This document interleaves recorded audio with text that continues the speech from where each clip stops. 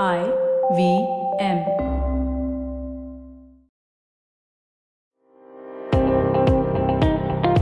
Welcome to All Things Policy, a daily podcast supported by Pragati, a flagship media initiative of the Takshashila Institution. We're a bunch of policy nerds based in Bengaluru, and we like to bring a fresh perspective to Indian affairs and an Indian perspective to global affairs. So grab a cup of coffee, sit back, and join us for today's chat. Hello, welcome to All Things Policy. I'm Megha Padri. I'm a research analyst at the Takshila Institution. In today's episode, we are discussing recently held BRICS Summit. BRICS countries held their 14th summit on 23rd and 24th June 2022 with the theme of foster high-quality BRICS partnership and ushering a new era for global development. Leaders from all five countries participated virtually, and this summit this year was hosted by China. To discuss the summit and its outcomes and some other aspects, we have with us today Manoj Kevalramani. Manoj is fellow at the Takshila Institution and he is also chair of Indo-Pacific program at Takshila. Welcome, Manoj. Hi, Megha. So, before Manoj, we get to BRICS Summit and its outcomes, I'd like to tell our listeners about Takshila's public policy program. As our listeners might already know, Takshila Institution is an independent, non-partisan think tank and a school of public policy. We have education programs lasting one semester and 1 year that are tailored specifically for people who like to think about policy and like to devise policy solutions. They're all online and you can take them from anywhere. Admissions are now open for a 12-week graduate certificate program in public policy, defense and foreign affairs, and technology and policy. A deadline for September 2022 cohort is 27th August. For more details, please visit the link given in description. So, Manoj, now coming back to BRICS, what would you say are the key outcomes of the meeting? Right. I mean, one of the big outcomes of the meeting was that, you had this joint declaration, which is standard sort of since many years now. And again, this one, a lot of it is repetitive. A lot of it says, very little new. States tend to re-emphasize their positions on key aspects of the international order, on economic cooperation, some aspects of security, people to people exchanges, and so on and so forth. And that's sort of, you're the three pillars of BRICS, right? It is political and security cooperation, people to people exchanges, and economic and financial cooperation. Those are the official sort of three pillars of BRICS. And you'll see the joint statement essentially say things to repeat sort of stated positions and talk about some new developments, some progress that may have been made, and some agreements that they've arrived at.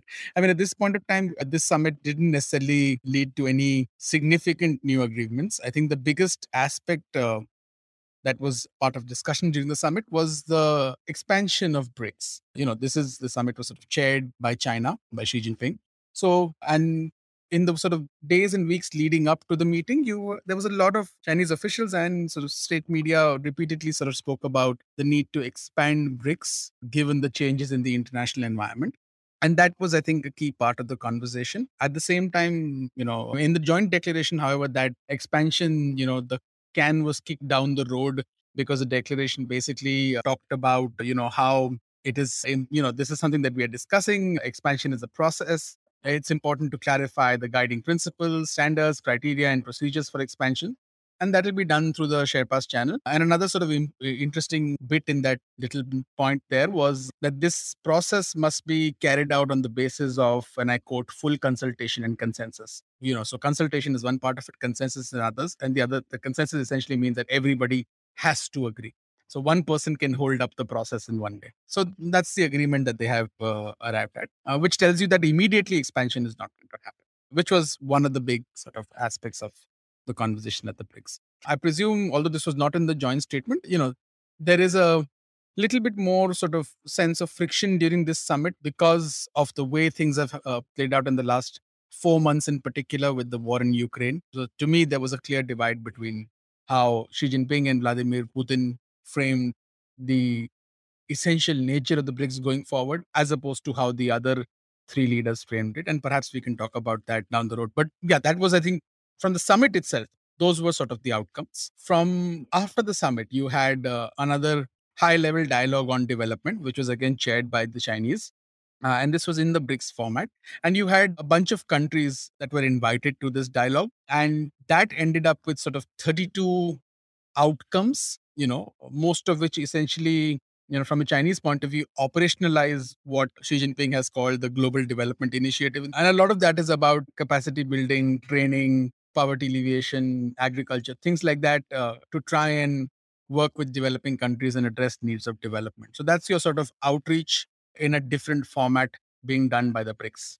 Thank you so much for this apt summary and, kind of outlining, highlighting key outcomes of the meeting and some other things. So you talked about expansion. So Iran and Argentina, both countries have reportedly applied for BRICS membership. And I have also read that Saudi Arabia is also considering. Now, regarding Iran and Argentina, they are generally seemed as friendly countries towards China. So, do you think this, pushing for expansion and pushing for BRICS Plus is there some hidden agenda behind this? Also, one more thing. China has a long complaint that internet like expansion and champion expansion of expansions and reforms in some other international institutions. So, do you think China is trying to lead by example here? Look, I think that it's interesting that the expansion debate is happening right now. And I don't think it's a surprise also that's happening right now because of the way the world has developed. I mean, I look at this conversation. I mean, if you read through the speeches of Xi Jinping and Vladimir Putin, the case that they are basically making is that the world is changing. The international order post the Cold War that existed is fundamentally in flux. And of course, from their point of view, it's largely the West and the United States to blame for that. And in some ways, yes, there is blame to go around for the West and the United States, of course.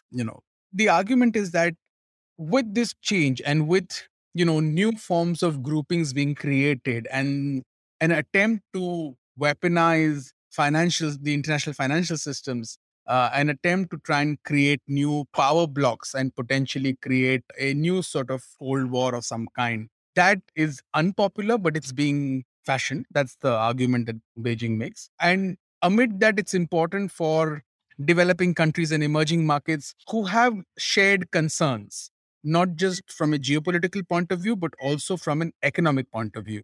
So, for example, the sanctions that have been imposed on Russia and and the sort of developments in the aftermath of the war in Ukraine have led to a lot of downstream effects for developing countries, whether it be with regard to energy security, whether it be with regard to food security or commodity prices. All of that are sort of common and shared concerns. And so that sort of requires them to sort of work together, come together, and not sort of facilitate the emergence of what Beijing and potentially even Moscow's views as a new Cold War sort of alignment. And therefore, the outreach is taking place. So it's in that context. So that's how sort of I look at it. I mean, I don't look at it as something. I don't see it as scheming. I see it as a reaction to events that have played out, and also I see it as an attempt at grabbing an opportunity. There are a number of countries in the developing world that are very weary of being forced to pick sides, and this was evident in the last few months particularly. I mean, for the couple of years now, we've been hearing, right, countries in Asia, in Southeast Asia, talking about how, well, don't make us pick sides between the US and China.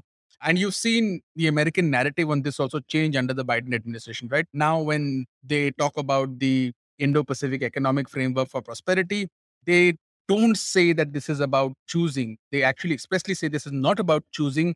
This is about positioning the United States as a preferred partner. And that's a response to anxieties in the developing world. Also, during the war in Ukraine, what we've seen is that in the last few months is that most countries in, say, in the Indian subcontinent in East Asia have been extremely reluctant to, choose sides. They've made their positions clear, driven by their own national interests, but they've not necessarily chosen sides per se. And that's for many reasons. So this is Beijing also sensing an opportunity, that there is a certain ambivalence to choosing sides. And if from Beijing's perspective, the world is being bifurcated, this is an opportunity to sort of expand your reach, your accessibility, expand your sort of circle of friends so that you stymie any attempts at what you see as containment. So I think there's sort of both, right? There's an opportunity that's being leveraged, but there's also the threat because of which that's being done. So that's how I see the discussion on expansion. And we can later talk about what it means from an Indian point of view. So you see, how the way I see it, and even in your statement right now, it is quite evident how geopolitical and other international considerations have become a key factor in discussion around BRICS. While when it is formed, it was mainly just formed with an economic agenda in mind. But now it deals with a lot of issues, including security, health, and technology, and other things too. So, and also there is this countries who are part of BRICS Forum have very, very different kind of ideologies now. Yeah, even when formed, they had different ideologies, but they have become quite evident now in a lot of other considerations. So, do you think this is going to play out well for BRICS, or we'll see friction going forward? Yeah, I mean, and I've written about this. Like, my view is that, look, the BRICS as a grouping is undergoing an identity crisis. Like you rightly said, that when it was established, it was essentially established as an economic grouping. Although that was not the only agenda, it was also an economic grouping of emerging powers, emerging markets, which also believed that there is a certain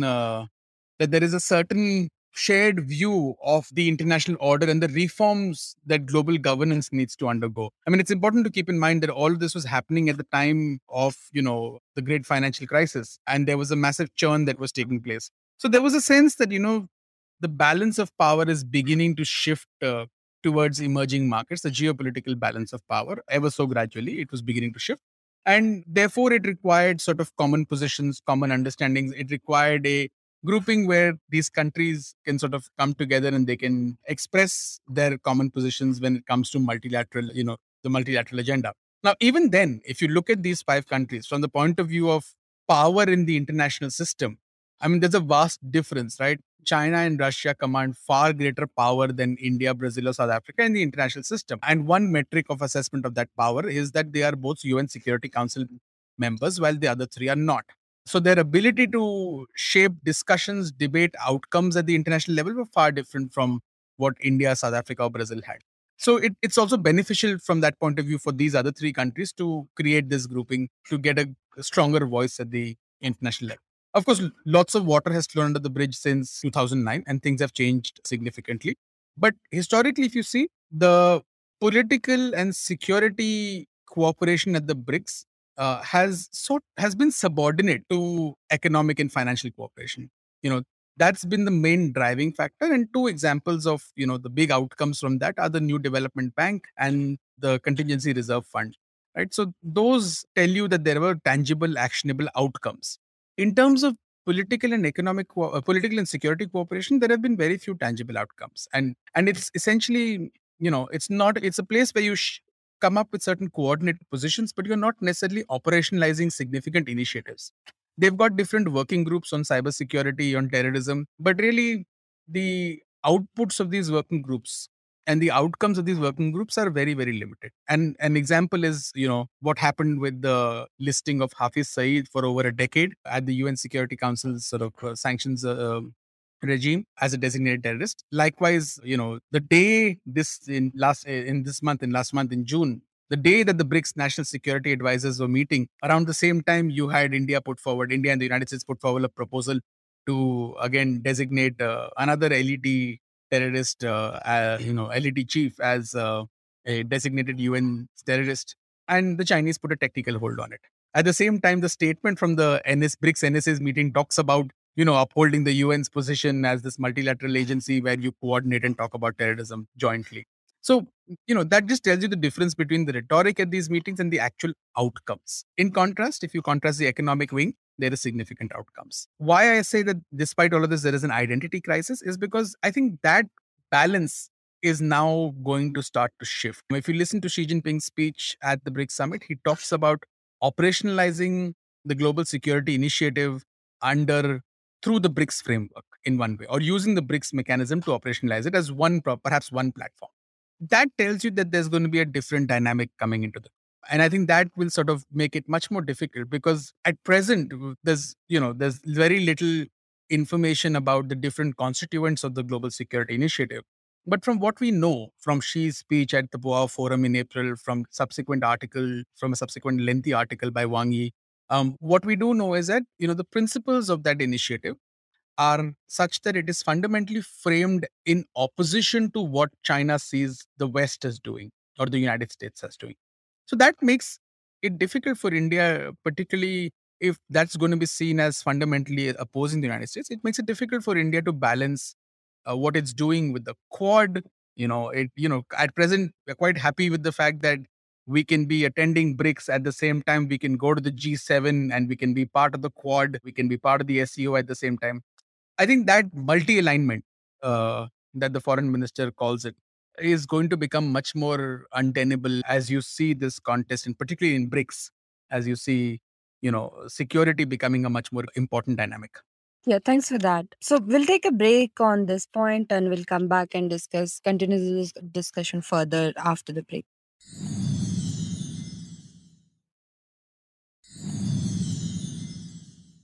Welcome back to All Things Policy. This is Megha Pardi. Today we have with us Manoj Kevalramani and we are discussing BRICS Summit and its outcomes and its relevance in today's world. So Manoj, just before the break, we talked about key outcomes of the meeting and expansion of BRICS and China's handling of this forum. So over the years since its inception in 2001, BRICS has evolved a lot, and also the countries which held the promise of development and were called developing countries have come quite far. Especially China, it has emerged as a very strong country among BRICS states. So, do you think that China now dominates the grouping and its agenda in some way? So I wouldn't frame it as China sort of dominating the grouping. I mean, I think these five countries have a somewhat shared view of how the world would be, but there are differences in terms of the degrees, in terms of how they all want the international order to be much more representative. They want, a stake in global financial governance. They want a stake in security governance. They want sort of a greater multipolarity. They want they want multilateralism to remain as opposed to unilateralism to sustain. So they all have some, base level similarities in their views. The differences is in what those outcomes will mean, right? And what is the degree of what does multipolarity mean to you? Those sorts of things, I think, is where they differ on when it comes to their own interests, and that's driven from their own, interests and their own threat perceptions. And if you just take the example of each country's relationship with the United States, each of the five countries, what you see today is that Russia and China share a very similar view about US global policy and the threats that the United States poses to them. And that view is not shared by South Africa, India, and Brazil. Brazil may have its own dynamics with regard to the United States, but it's not necessarily, there isn't a sense of an existential competition and threat, like there is with Russia and China. Likewise, with India, the relationship is actually the best it has ever been in history. The India-United States relationship at this present moment. And the relationship with South Africa is also probably, nowhere as close to as bad as what it is with with China and Russia. In contrast, if you look at China and Russia, Russia's relationship with the United States is at its lowest since probably since probably after the Cuban Missile Crisis. And today, China-United States relationship is also at its lowest in over 40 years since the thaw took place with Kissinger and then subsequently Nixon visiting Beijing. So there's a very different threat perception, which means that they will come at this body in a very different approach, and their approach to to BRICS as a body will be very, very different. And that will lead to friction. Okay, so, since we're talking about approach of different countries, of course, we'll talk about India now, since India is part of both BRICS and Quad. So, I was always curious, how do you describe India's current approach, being part of both these groupings and trying to balance both these relations by different countries? I don't know how to define it, but my view is that it is increasingly going to be extremely uncomfortable. Sitting on any fence in the middle can be extremely painful. And I think, that's essentially what's happening. I mean, in some ways, I don't think India is sitting on the fence. That was maybe flippant. I think that there is a certain amount of, India is sort of moving based on its own perceptions of its own interests. And its interests are much more closely aligned to the United States in terms of economic development, the nature of the world order, security also. But there are interests that don't necessarily coincide with US interests and US actions. So, for example, the Indo-Pacific is largely, in the way American policy has been framed, is largely been security based. It's changing right now. There's a much more deeper economic component to it, but there is lots more to be delivered in that. At the same time, even the security aspect of the Indo-Pacific is largely from a maritime perspective. Yet India has tremendous continental challenges, with with China on one side, Pakistan on the other side, Central Asia. All of that requires India to engage with many more actors. So Afghanistan, the rise of the Taliban. I mean, all of that requires India to do much more than simply, partner with the United States. So some part of it is that, you need to work with different actors who have different degrees of stake and influence in the region also, and the fact that India's geography is such that we have China on one side and Pakistan on the other, and we have a boundary dispute with both countries. And both those disputes are today much more volatile, at the same time in some ways. So it requires us to do much more than what, say somebody in the West would expect India to do. At the same time, the challenges of the downstream impacts of the sanctions, those on immediate sort of economic needs. There's been lots of talk about inflation in the United States. Inflation is also a deep problem in India right now. And given the fact that we have a population which is living below the poverty line, it's a huge challenge. So I think that requires to some degree a balanced policy. You have to sort of try and, weigh pros and cons. My sense is that it's becoming increasingly more difficult. And if the BRICS, which was largely an economic grouping, and again, I emphasize largely, is going to be turned, as from its identity is going to be altered to becoming also significantly about security. And even the economic relationship will be viewed from the lens of security at that forum. I think that that's going to make it very, very difficult for India to keep making the case, to the West also, that it's not balancing, that it's, much more closely aligned in its interests, and that it's not being part of what are essentially anti-Western groupings. So I think that is going to become challenging for India going forward. So that's one thing. I mean, to just add another data point to the fact, to the earlier question that you had about China dominating the BRICS. I mean, at the high level dialogue on global development that took place last week under the BRICS, there has been reportage, and the Pakistan Foreign Office has said that Pakistan was not invited to that dialogue. And the Pakistan Foreign Office says that it was because of one member of the BRICS, and I'm presuming it was India. I don't think any other country would fundamentally have that sort of a position on Pakistan. And, so I think that tells you that it's, that Beijing will be accommodative of India because it wants India to remain part of the grouping while it redefines the grouping. So again, these are challenging times for India. So now let's talk about China, because I really would like to know how China looks towards BRICS as a forum, not just from their international relations perspective, but also, do you think there are any reflection of China's domestic politics on the way Beijing behaves, or Beijing's approach towards BRICS, especially considering we have a big election or big political turmoil or expected political change, or rather continuity, coming up this year?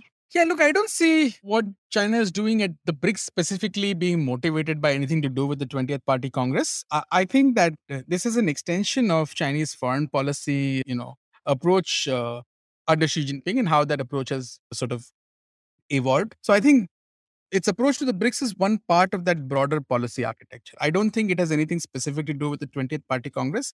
So in terms of domestic politics, I think it just reflects the fact that, foreign policy as well as domestic politics and domestic policy has become much more ideologically driven.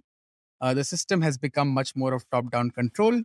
There is far more securitization across the board. So, Xi Jinping's concept of overall national security or comprehensive national security sort of, says this, right? Everything is fundamentally being viewed from the lens of security.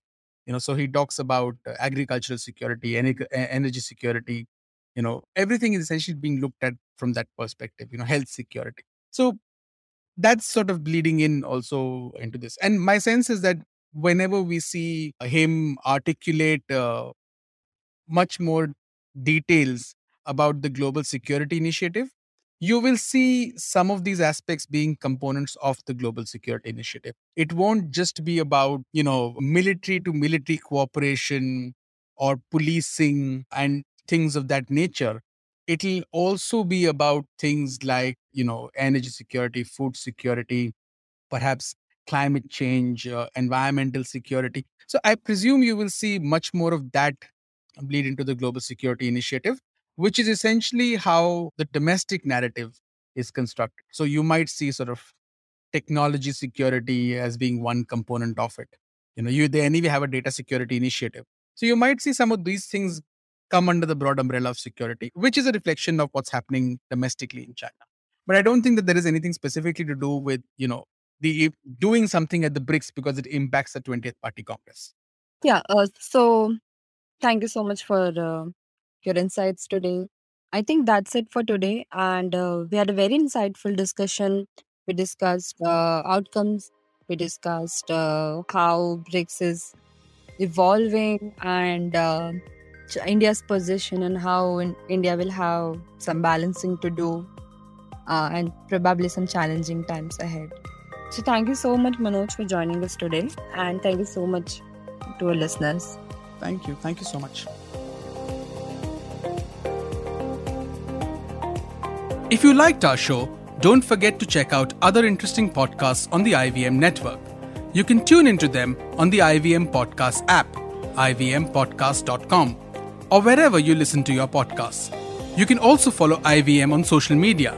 The handle is @IVM Podcasts on Twitter, Facebook, and Instagram. And hey, if you'd like to dive into Takshashila's research on technology, strategy, and economic affairs, check us out at our Twitter handle @TakshashilaINST or our website takshashila.org.in.